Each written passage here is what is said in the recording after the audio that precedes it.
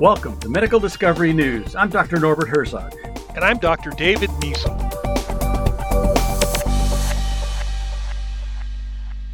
Many of us were waiting to hear President Trump's condition after learning he got COVID-19.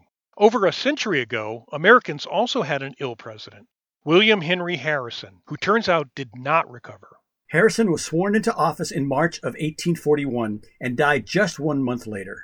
New information now disputes that his record-long inauguration speech in the cold and rain killed him. But cold and rain did contribute to his death. 3 weeks after inauguration, he went to the market in the cold rain without a coat and then failed to change out of wet clothes back at the White House. Scientists also believe the arduous campaign and his age of 68, the oldest president up until then, made for a weaker immune system. He went to the market on a Wednesday morning, and by Friday, a doctor arrived to find him with a severe chill. He was treated with a mustard plaster and a laxative.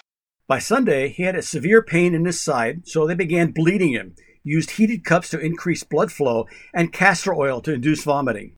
After developing pneumonia in one lung, doctors gave him a brandy toddy, opium, and a Native American remedy to aid his respiratory system.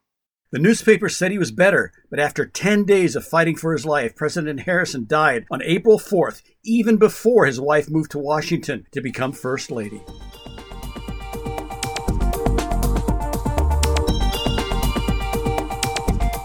We are Drs. David Niesel and Norbert Herzog at the University of Texas Medical Branch and the Frank H. Netter School of Medicine at Quinnipiac University, where biomedical discoveries shape the future of medicine. For much more and our disclaimer, go to medicaldiscoverynews.com.